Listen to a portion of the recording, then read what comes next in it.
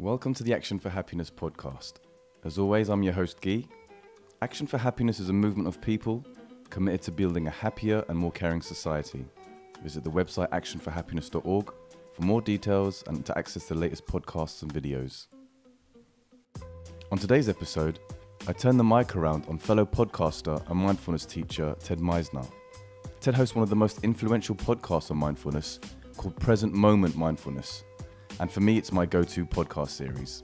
Ted has over 100 podcast conversations with experts, practitioners, and influencers in the mindfulness space.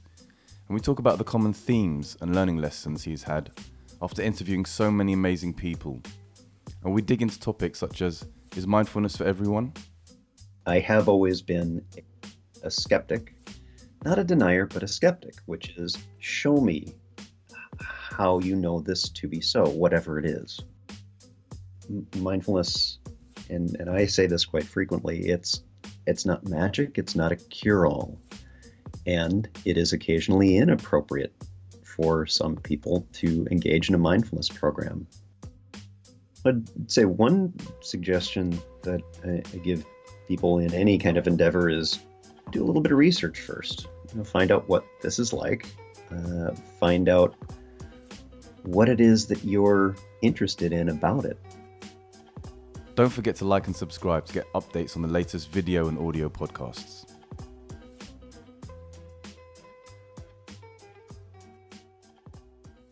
Hi there, Guy. How are you? I'm very good, my friend. And you? Good. Very nice to see you. And you, this is what you look like. This is what I look like. It's pretty much like this. Yes. And as long as I'm not holding a number in front of me, we're good. Okay, perfect. I've been listening to your podcast now for a couple of years, and out of the, I think when you practice mindfulness, you're quite keen to find a community where you can share experiences, ask questions, because it can get to a point where it's very, very profound, and you're learning about yourself, and you're struggling a lot. And so I was seeking I wanted to hear what other people were thinking and talking about it. And I came across your podcast in a Google search, and I've been hooked ever since. What I like about it is that it's not just like the experts, or it's very balanced. You have, people that are practitioners, people that are, teachers, people that are going into the prisons. And so, in the present moment fashion, I think my first question, to pay tribute to your first question, is that, tell us a bit about your background, Ted. We're the Action for Happiness, and our message is, all about how do we help, increase happiness and reduce suffering. And so when we heard, I suggested having you on the show, we really feel that this is a wonderful fit. So if you please to just give us a bit about your background, how you got into mindfulness, and also how the podcast came about. Well, thank you very much. And first, I just want to express my gratitude to you for all of your work with Action for Happiness podcast. And it's quite an honor for me to be here. Your recent episode with Rob Beamer about the movie, yes, and feeling a bit odd being in the august presence of Mark Williamson, John Kabat-Zinn, Daniel Goleman, Willem Kaken, other guests that you've had is really and Mathieu Ricard to come this week as well. Yeah, great. Thank you so much for this. So, my own journey started in the early '90s, and having difficulty with concentration and focus, and just having attention be where I want it to be. And so I took an introductory to mindfulness program on a weekend at the local Zen Center in Minneapolis. At the time is where I lived. And it was the most difficult 10-minute sit I have ever done ever since, because it was the first time I'd actually taken a look inside and saw how very active the mind is, this hamster wheel running very fast inside my head. And it was also a bit of a challenge, because at the time, really the only place nearby to practice with a group was in a particular context, in traditional context. And that was a wonderful place to be. And the more I practiced, the more it became very difficult to turn away or avoid who I was and the growing that I really needed to do. That's part of the practice. You're looking closely, and it's not always the pretty nice things that you want to see about yourself. So I continued with that for many years and through a couple of different mainline branches in traditional Buddhism. And after some time, found that I'm wondering if there are other people out there like me who are contemporary, science-minded Midwest Americans, where not all of the things that happen in a traditional context quite resonate with me. I'm not from India of 2,600 years ago, and so many of the things that are a part of that are a little different for me. Much as I have a deep appreciation for them, still looking for a way to do this practice that's right for me, that meets me where I am. And so I started my first podcast, which is still going, The Secular Buddhist, and that was about 9 years ago. And that's gone along very well. And my background's in biology, my educational background, and so I'm very fond of evolutionary theory and principles. And the next evolutionary step I wanted to take was, what would this be? What would this exploration be if it's just the practice and in a contemporary setting, and it wasn't dependent on an ideological structure? What would that be like? And that was my first running across of MBSR, mindfulness-based stress reduction. Took my first class through University of Minnesota. Actually had a program and took that. And this was like coming home. This is what I'd been looking for, and pursued teacher training and continued practice. And during that several year teacher training, decided to start another podcast, which is Present Moment Mindfulness. And that was about 5 years ago at this point. Just this morning, I published episode 108 for that, and that's going strong as well. And again, both of these podcasts is about exactly what you were saying, is contact with others and finding those and practicing together and seeing what that might be like and learning from one another, because I only have my own experiences, not yours or someone else's. And there's tremendous wisdom out there in the world, and stumbles too, and the wonderful totality of everything that life has for us. So that's where we are today. So when I hear the word secular and Buddhism, so the more I got into mindfulness, the word secular kept popping up. And so how different is your podcast that's called, Secular Buddhism, to the present moment mindfulness? It's actually not all that different. In fact, many of the guests who have been on that are also on present moment. So there's still an exploration of scientific research. There's still meditation teachers and authors who don't teach in a traditional Buddhist setting. The word secular can have a lot of baggage with it. And honestly, I did a lot of wrestling with what's the right word here to describe how I am, because it's not quite traditional. And still having an admiration and wanting to honor those contexts, also recognizing it's not mine. I landed on secular not as an opposition to religious forms, because it's not at all, but rather a recognition of this being about this world, this life, the things that I can know for sure, as best we can know anything for sure, is that I am here in this life. I know I have this one. So what does the practice mean for me today? And that's really what the Secular Buddhist has always been about. And that's really what Present Moment is about. We just focus more on the mindfulness communities and what we're seeing there through MBSR, MBCT, and other just ways of practicing, doing a contemplative practice. Yeah. Whoever you are, however you are. Because the word can be quite tricky, because when I thought of Buddhism, which many people do, they put their religious layer, the religious lens on it. Then when you throw in the word secular, to a lot of people that means non-religious.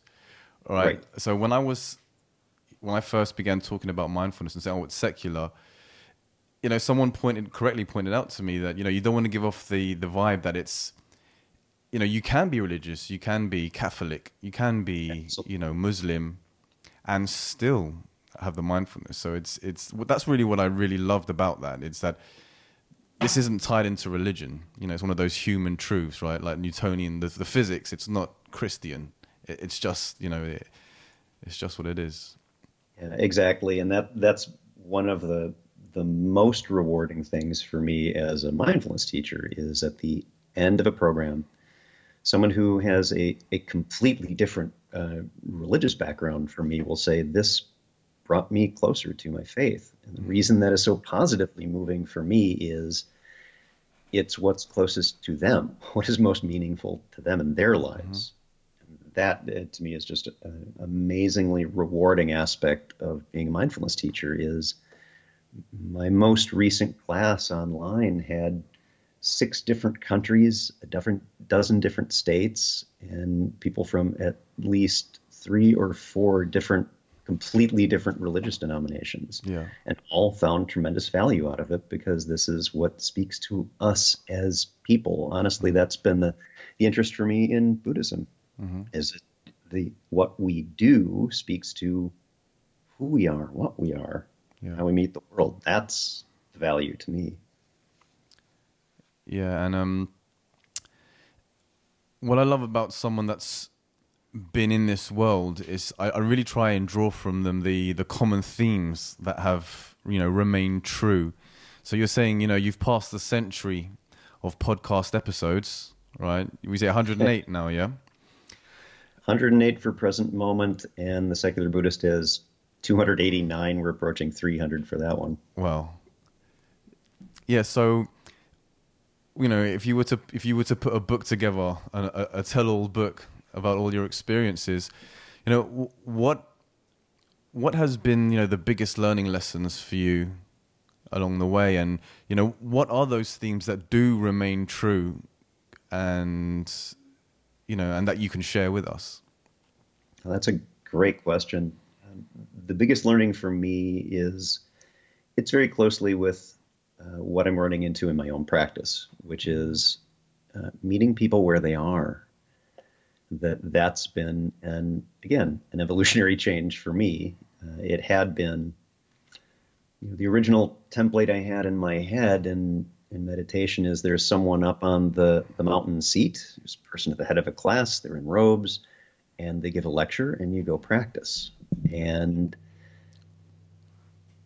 instead finding that how we engage with just basic attentional practices in meditation is across the board. And we don't have to have a particular striving for a goal. And that, in fact, I found that difficult in my own practice. It became much more helpful to me to ease my grip on that. So I'd say the biggest learnings for me have been get out of my own way, because I get in my way a lot. Really deeply listening to others and the brilliance that they have to share, even when I don't get it. When they first say something or share something, it doesn't mean that it's not extremely insightful, and give myself a little time to catch up with that. Yeah.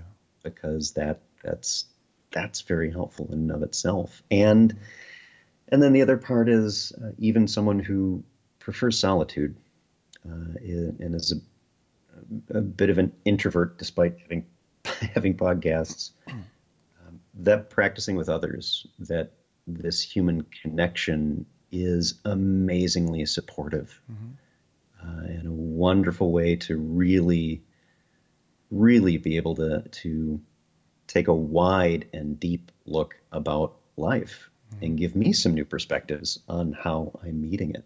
Because again, that self keeps getting in the way. Yeah. I have lots of enthusiasm about mindfulness, and I have a co-host that unfortunately couldn't be here today, but he likes to play I call it, he's the scolder to my Mulder, Scully to my Mulder. And he likes to repeat the phrase, don't let the enthusiasm run ahead too much of the science. And I hate doing that because it's I'm from the point of view where we should be screaming it from the top of the mountain hills. Like everyone must, but then again, I come across as patronizing, and it's like someone talking about their religion or yoga, and it's, what is your take on that? Just being so immersed in that world. Are you like, don't let the enthusiasm run ahead of the science, or what's your stance on that? It's a really, this is one of the things I'm also wrestling with is appreciating complexity, because I want simple answers. Yeah. That's my knee-jerk reaction to things. I want the easy button, and this is complex. Yeah. And what I've found is I have always been a skeptic, not a denier, but a skeptic, which is show me how you know this to be so, whatever it is. Mm-hmm. And so anytime there's scientific research, I'll go in and read the paper itself, Mm-hmm. because the headlines, and we see this in particularly now, because when I started, there wasn't online social networking wasn't a thing yet. Yeah. There's a lot of inadvertently poor science journalism. Mm-hmm. There's a lot of, with the best intentions, science journalism that nonetheless creates a title, for example, in a popular science article that is completely wrong and doesn't even vaguely say what the authors say in the research. So a healthy skepticism, I think, is very helpful. Read the paper itself, not just the title of the popular media article. But that's tough, though. We have a lot of people don't have the time, and it's small font. It is. It's very tough. Yeah, and that's so two things I would offer for that. That's one reason I do the podcast, is to allow researchers to have their own voice and share what they mean in human terms. Yes. Because scientific papers are often best read by other researchers who understand what the languaging means. I was very fortunate last year to be a co-author on a paper. Lead author is Nicholas Van Dam, and the title is Mind of Hype. And there's about 15 of us who are very concerned about what we're seeing about overhyped promises about mindfulness, because we can see that as damaging. And so we talk about, mindfulness can have many definitions. It's not always consistently applied. Research is very young, despite going on for nearly 40 years. And we feel, because we're all passionate about the practice, this is not taking it apart. This is hopefully making it strong by suggesting that we up our game as researchers on active control groups, for example, and the instruments we use. And in particular, one of the things I was interested in is what's shared in the media, and how is that itself a very important tool in helping people understand who are not researchers about what we mean. Yeah. And of course, the paper itself is very popular and is a victim to its own success, in that it's misquoted quite a lot. And whenever I find that, I go in and, if possible, make a comment on whatever site it's sending people in the wrong direction, or sometimes just reach out directly to the author and provide some more information about what it is we actually said versus what showed up. But it's a struggle, and it's ongoing. You're listening to the Action for Happiness podcast. This episode, we speak with podcaster and mindfulness instructor Ted Meisner. host of the Present Moment Mindfulness podcast. There have been quite a few articles which highlight or claim to highlight the negative aspects of mindfulness, and I'm sure you've come across them as well. Do you recall any of those articles that you've agreed with? There are, in almost all of them, there is something that I agree with. Mm-hmm. And in fact, the author of the oft-quoted McMindfulness article, David Loy and Ron Purser co-authored that. David's a dear friend. Ron is a friend. I had them on the Secular Buddhist to talk about it. And Ron has continued to publish papers. So often mind the hype. Mm-hmm. Always be careful about these things. I agree with that completely, because there are, in addition to having many very well-trained and competent teachers out there, there are also those who may be great teachers and may not be. And the lay public won't really be able to tell the difference. While in a course that there's a reason why more experienced teachers might not phrase things a certain way that someone without experience wouldn't. Yeah.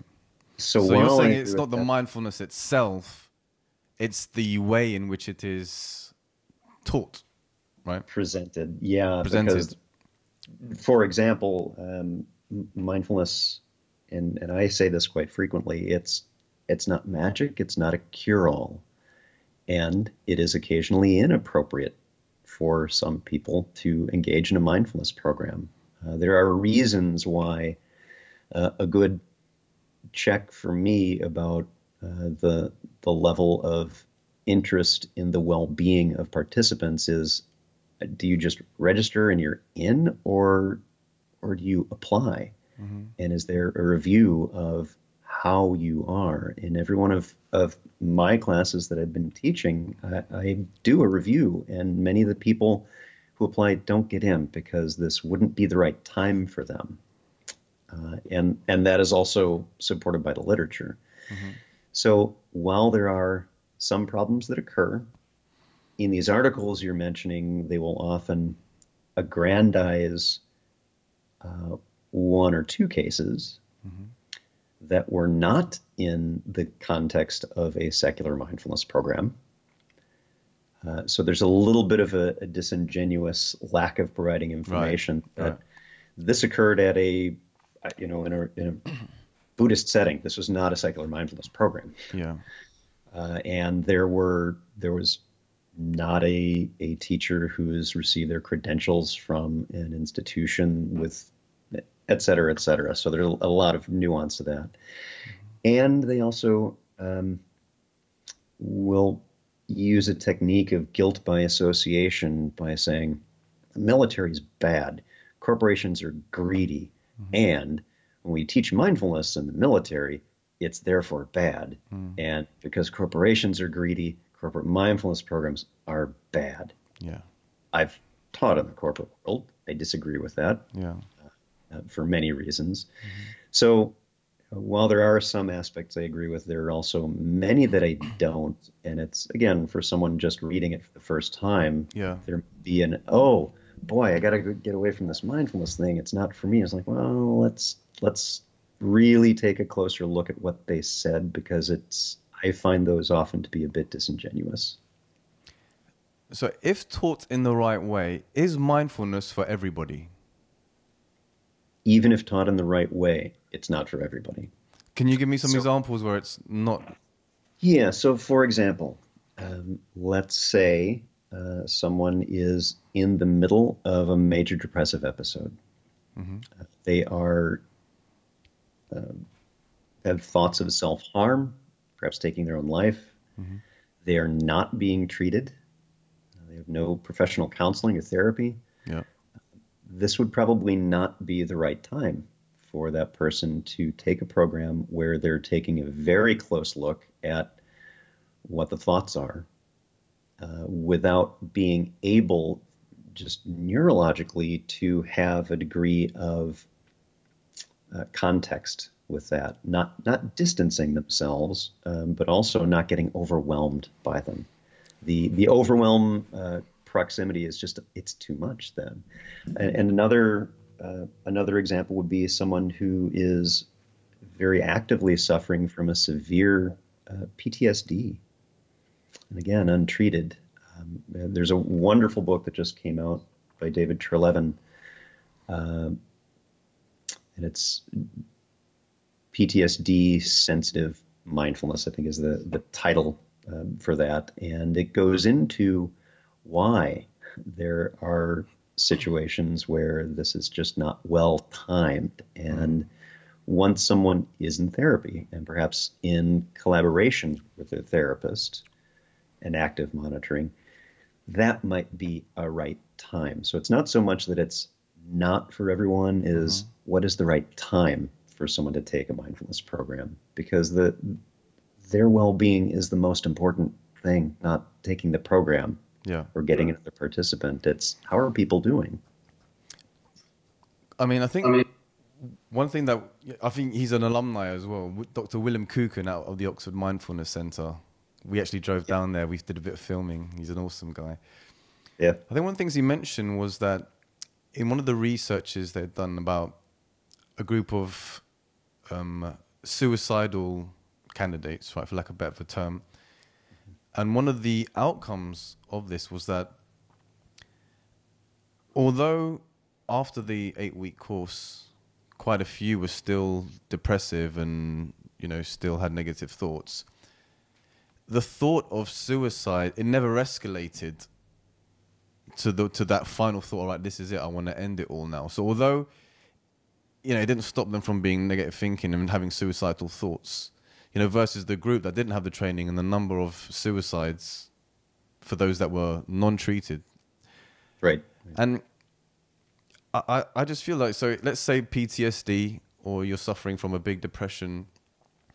If someone were to explain to you throughout this 8-week course the nature of thoughts and say, hey, by the way, it's actually an evolutionary gift that this craziness is going on, right, and you should treat it with kindness and say, your ancestors for thousands of generations have been able to survive because you've always been on the look.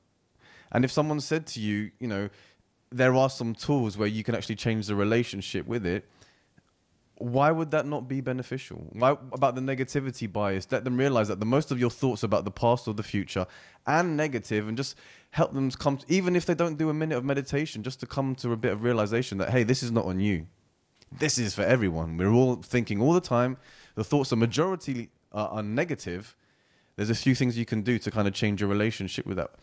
If I'm suffering from PTSD and if I'm in a having a big period where I'm in this big depression, would that not be, rather than medication, wouldn't that not be just a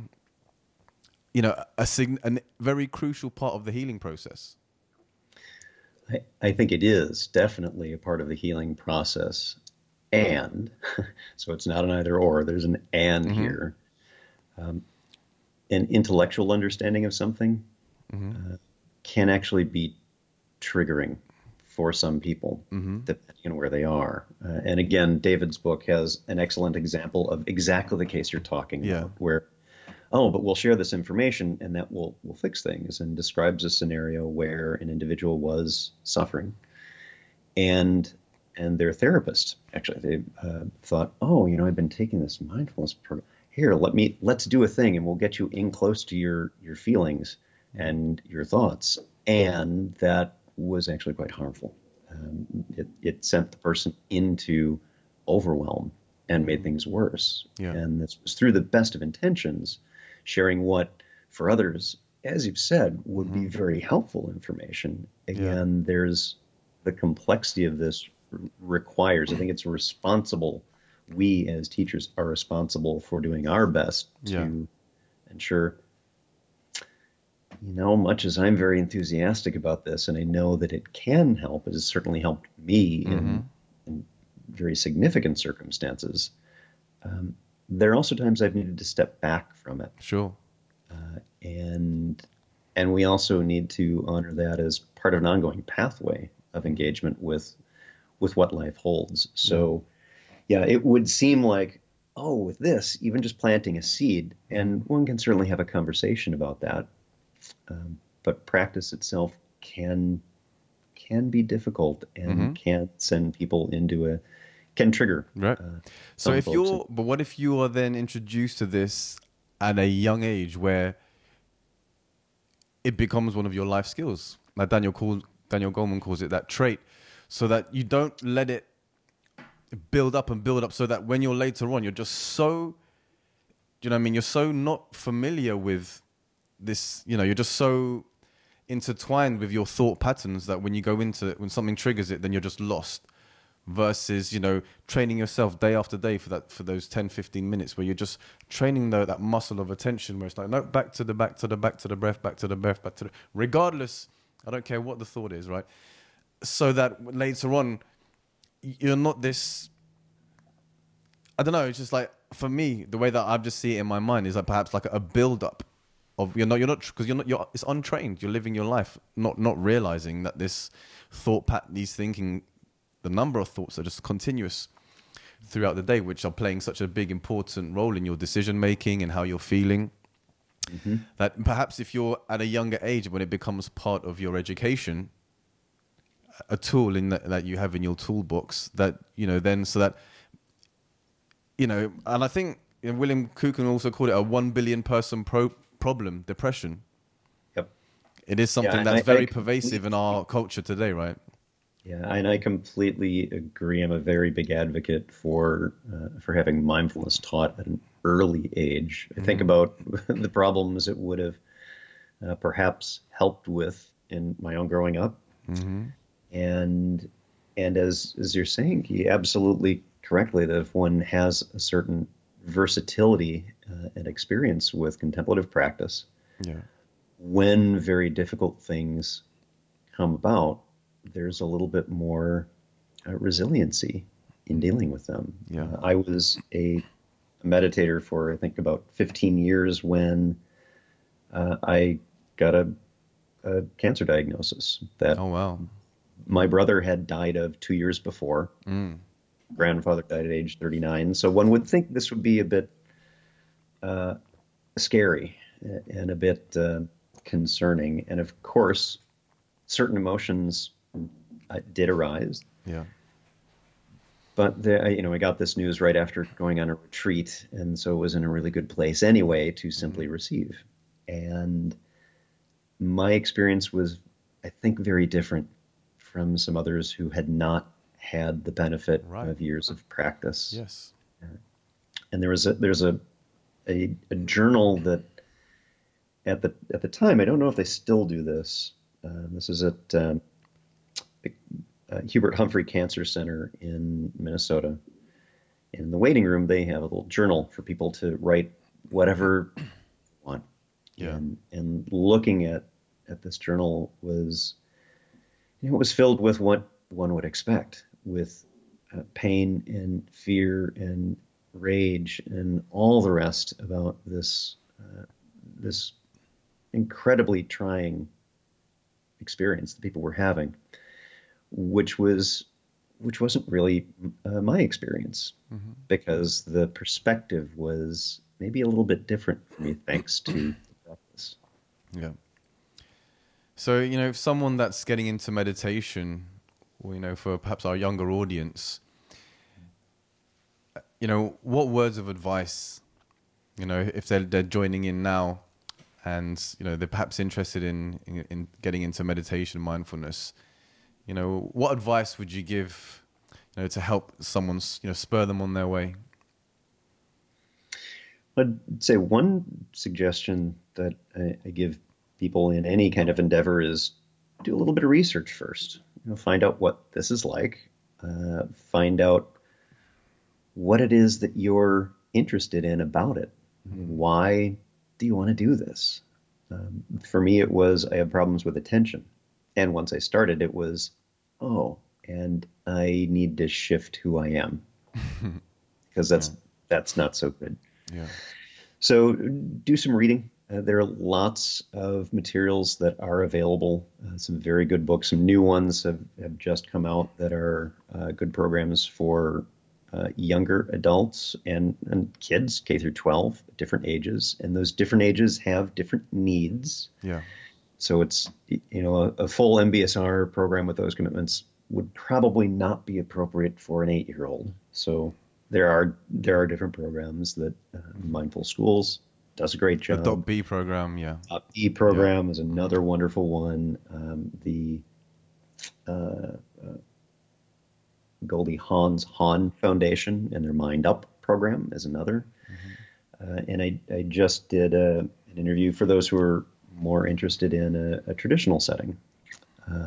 Sumi Kim's books that are recent on family-based mindfulness practice are also beautifully done. She did a terrific job on those. So do some checking first and see what appeals to you. And then finding a teacher that you trust, for which there's an open dialogue and not why, sure, I'll teach you. Here's this year-long contract at a huge price. That might be a red flag. Top 2 guests you would love to have on your show? Top 2 guests I would like to have on the show. There are lots of guests I would like to have. Fortunately, the first one has already agreed. It's just a matter of getting him nailed down. And as you know, I've run into this yourself, is Jon Kabat-Zinn. He really enjoyed the conversation. One of the conversations I'd had with Becca Crane on a paper she and Jon and Willem Keiken and others wrote, and Willem came on after that. So Jon would be one. And another, I would like to talk to Daniel Goleman about his work. I know you've had him on the podcast. His son Hanuman has been on my podcasts. And then if we're really breaking the ceiling wide open, Let's push. Go ahead. I would say that the Dalai Lama might be a nice guest, just to see, and in particular, talk with him about some, I think, positive things he has said about. It's not really about the Buddhism; it's about how we are in the world, and that's the most important thing. So, those would be my dream top 3. The Action for Happiness actually hosted a day when the Dalai Lama came down and spoke about 2-3 years ago. So I was part of the interviewing team that day. So I actually got Matcha Ricard, Daniel Goleman, Richard Davidson all in one day. It was only literally 1 or 2 questions per. Yeah. But the Dalai Lama was wandering around, and that was really the one that. But the security was really tight. The security was really tight, but it was just to see him there and hear him talk, live and face to face. That was pretty awesome. So last question, Ted. In the Action for Happiness fashion, what matters most to you? So on a personal level, of course, my family, including my 4-footed family. And then on a wider scale,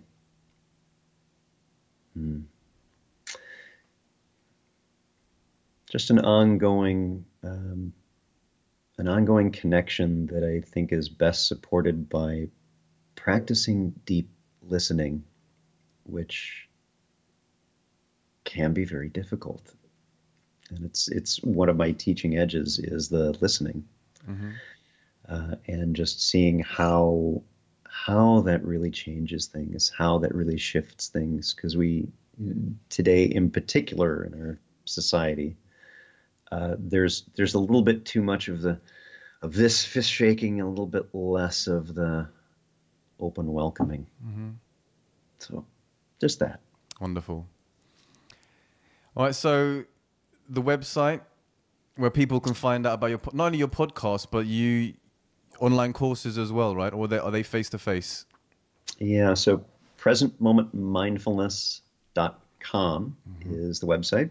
And on that, I'm, as of this recording, taking applications for the spring 2018 program, which is a live online. There are right now very few places where you can find MBSR live online. Uh, Even fewer, this may be the only one at this time that's on a donation basis.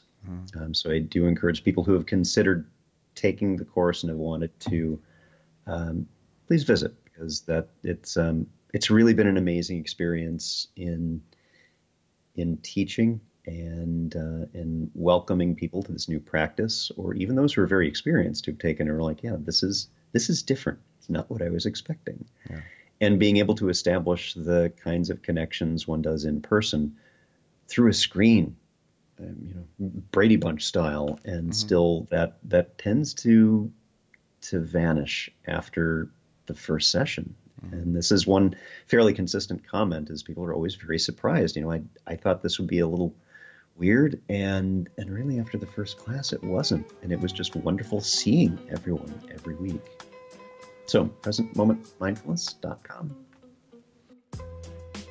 And remember, if you'd like to help create a kinder and happier world, please get involved with Action for Happiness. You can join thousands of others who are spreading a bit more happiness in their homes, workplaces, schools, and local communities. Don't forget to subscribe, like, and follow to keep up to date with all our content. Find out more at actionforhappiness.org. Join the movement, be the change.